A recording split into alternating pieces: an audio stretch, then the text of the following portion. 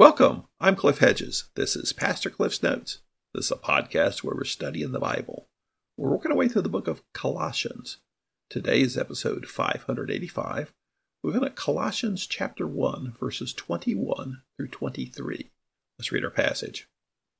Once you were alienated and hostile in your minds as expressed in your evil actions. But now he has reconciled you by his physical body through his death to present you holy, faultless, and blameless before him. If indeed you remain grounded and steadfast in the faith, and are not shifted away from the hope of the gospel that you heard. This gospel has been proclaimed in all creation under heaven, and I, Paul, have become a servant of it. This is Paul's letter to the church in Colossae. Paul is sending this letter via Tychicus. Tychicus is accompanying Onesimus, the runaway slave, back to Philemon. And he's bringing this letter to the church of Colossae. There's a problem in the church, a problem with confusion over the gospel, really. They've taken their eyes off Christ and seem to be caught up in angel worship, or perhaps even getting special messages that they think are coming from angels, special knowledge that puts them in the spiritual elite. I'm not sure exactly what's going on there, but it seemed to be a problem with their focus on angels. Paul's trying to bring them back to the pure gospel, that is, Christ, and elevate Christ to the one they're truly looking to. So he did the introductory material, talked about how he prays for them, and then he had this Christological hymn. It was just showing Christ's preeminence in creation as the one who was active in creation and the one who's active in reconciliation. And the close of the hymn showed the idea of this cosmic reconciliation all brought about through Christ. So verse 21, he now is focusing on them. Once you were alienated and hostile in your minds as expressed in your evil actions. So alienated means separated. There's a relational problem. Primarily it's a relationship with God. And simply the way we discuss it so often is we're separated from God because of sin. So once you were separated from God because of sin, and he describes that as hostile in your minds as expressed in your evil actions. Some like to throw in the idea of alienation, meaning also alienation from one another, because you cannot have true fellowship apart from Christ. Even the closest allies in the world, that falls short of what we really would experience as the true ideal of Christian unity. The problem is so often we corrupt that and don't see true Christian unity. So I think the big focus for us here is the alienated from God because of being sinners. And that's the description, hostile in your minds is expressed in your evil actions. Verse 22. But now he has reconciled you by his physical body through his death to present you holy, faultless, and blameless before him. So in the previous section, he talked about this cosmic reconciliation, that all of creation is reconciled through the acts of Jesus Christ. And now he brings that home, so to speak, to the Colossians. But now you have been reconciled. So when we talk about reconciliation, there is this cosmic reconciliation, but the biggest aspect of reconciliation is the reconciliation of sinners to God via the action of Christ. Sinners going from spiritual death to spiritual life, from separated from God to being adopted by God. So that reconciliation has taken place through his physical body, through his death. And he's speaking about Christ's death on a cross. And this is the whole idea of the substitutionary death. Sin carries a death penalty. That goes back to Adam and Eve in the Garden of Eden, where God told them, if you sin, you will die. Now, they didn't die immediately, but they did suffer spiritual death immediately. And then they did eventually suffer physical death. So death is the penalty of sin. And that's where we're all born as sinners already under a death penalty. But reconciliation comes about because He died on the cross, took the death penalty we deserve on himself. And when we have faith in him, that results in justification, as being declared innocent by God through faith in Jesus Christ and his death on the cross.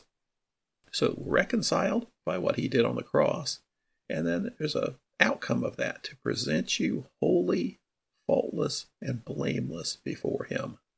So the three adjectives here, holy, faultless, and blameless, is there really a big difference in them? Yeah, they're different words, they have different definitions, but really I think he's just using kind of more of a literary form here to highlight this. Use three different words that very closely mean the same thing, holy, faultless, and blameless. There's enough overlap there. I wouldn't draw any distinction between them. The whole point there is you were a sinner condemned under the death penalty of sin, but based on what Christ has done, your faith in him, now God has justified you because of your faith. And being justified means to be declared holy. So where you were a sinner separated from God, now you're reconciled with God and declared innocent. So contrast that to verse 21. You were alienated and hostile in your minds, expressed in your evil actions, but now you're holy, faultless, and blameless. Now verse 23 concerns some people where he says, if indeed you remain grounded and steadfast in the faith and are not shifted away from the hope of the gospel that you heard. Let's pause there. Does this mean I can lose my salvation if I have faith and am saved, but then I don't remain grounded? I lose my salvation? Well, no. Two aspects at work here. Some say just because of the way this is grammatically constructed, people call this a first-class conditional, where there's if this, then that. The if part is assumed to be true, and because of that, then the then part would be assumed to be true. So it's not really expressing doubt, but just laying out the condition. So you could say, assuming you remain grounded. There's that aspect of it, but there's also the aspect of just the way salvation is presented in the Bible. We normally think of, I was lost, I had faith, I came to Christ, I was saved, and now I am saved. And that is true. But so often, biblically, the model is, it's not certain until the end, that you have this idea of perseverance. That is, you persevere to the end. That's what he's talking about here. If you remain grounded and steadfast and not shifted away from the hope of the gospel, that is, if you persevere. And the idea of perseverance, it's the true saints, those who truly are saved, are the ones who persevere. That continuance is the test of reality. So those who seem to come to faith but then fall away, well, they never really did come to faith. They just maybe got excited about it. They just maybe did a religious thing. They never really were reconciled with God. They never really were adopted by God. It's that language of adoption. That's the big thing for me is who did the adopting? God did the adopting. And there's never any language of unadopting. There's a language of falling away. And we read that in 1 John where he says, and they were never part of us. So the idea that this is not saying you can lose your faith. You can either go with those who say because this is a first-class conditional statement, it's assumed that's the case, it's going to be true. Or just go with the way salvation is presented biblically. Those are saved are those who persevere. Continuance is the proof of reality. Now, the whole reason he's bringing this up is what's happening in the Colossian church is they're drifting away from the pure gospel. They're starting to play with the gospel and change some things in the gospel. And so he's bringing it back to the hope of the gospel that you heard. Then he continues, says, this gospel has been proclaimed in all creation under heaven. It'd be a mistake to say he's saying that it's been proclaimed everywhere. No, otherwise you wouldn't have the mission to get out and proclaim the gospel. What he's basically saying is this gospel has been proclaimed all over the place. The focus is this gospel. So wherever the gospel has been preached, it's been this gospel. The gospel that you are reconciled with God through faith in Jesus Christ and his work on the cross. This gospel has been proclaimed all over the place. And I, Paul, have become a servant of it.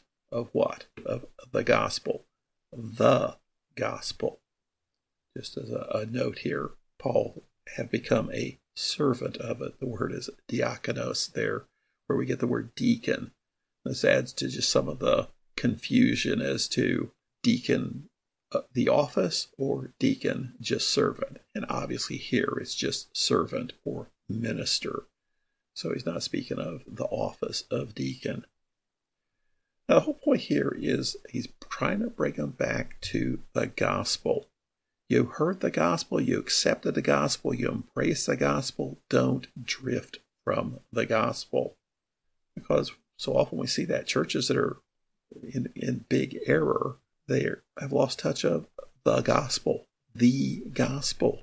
The gospel, you're sinners separated from God, in need of reconciliation with God, which only happens through faith, what Jesus Christ did on the cross.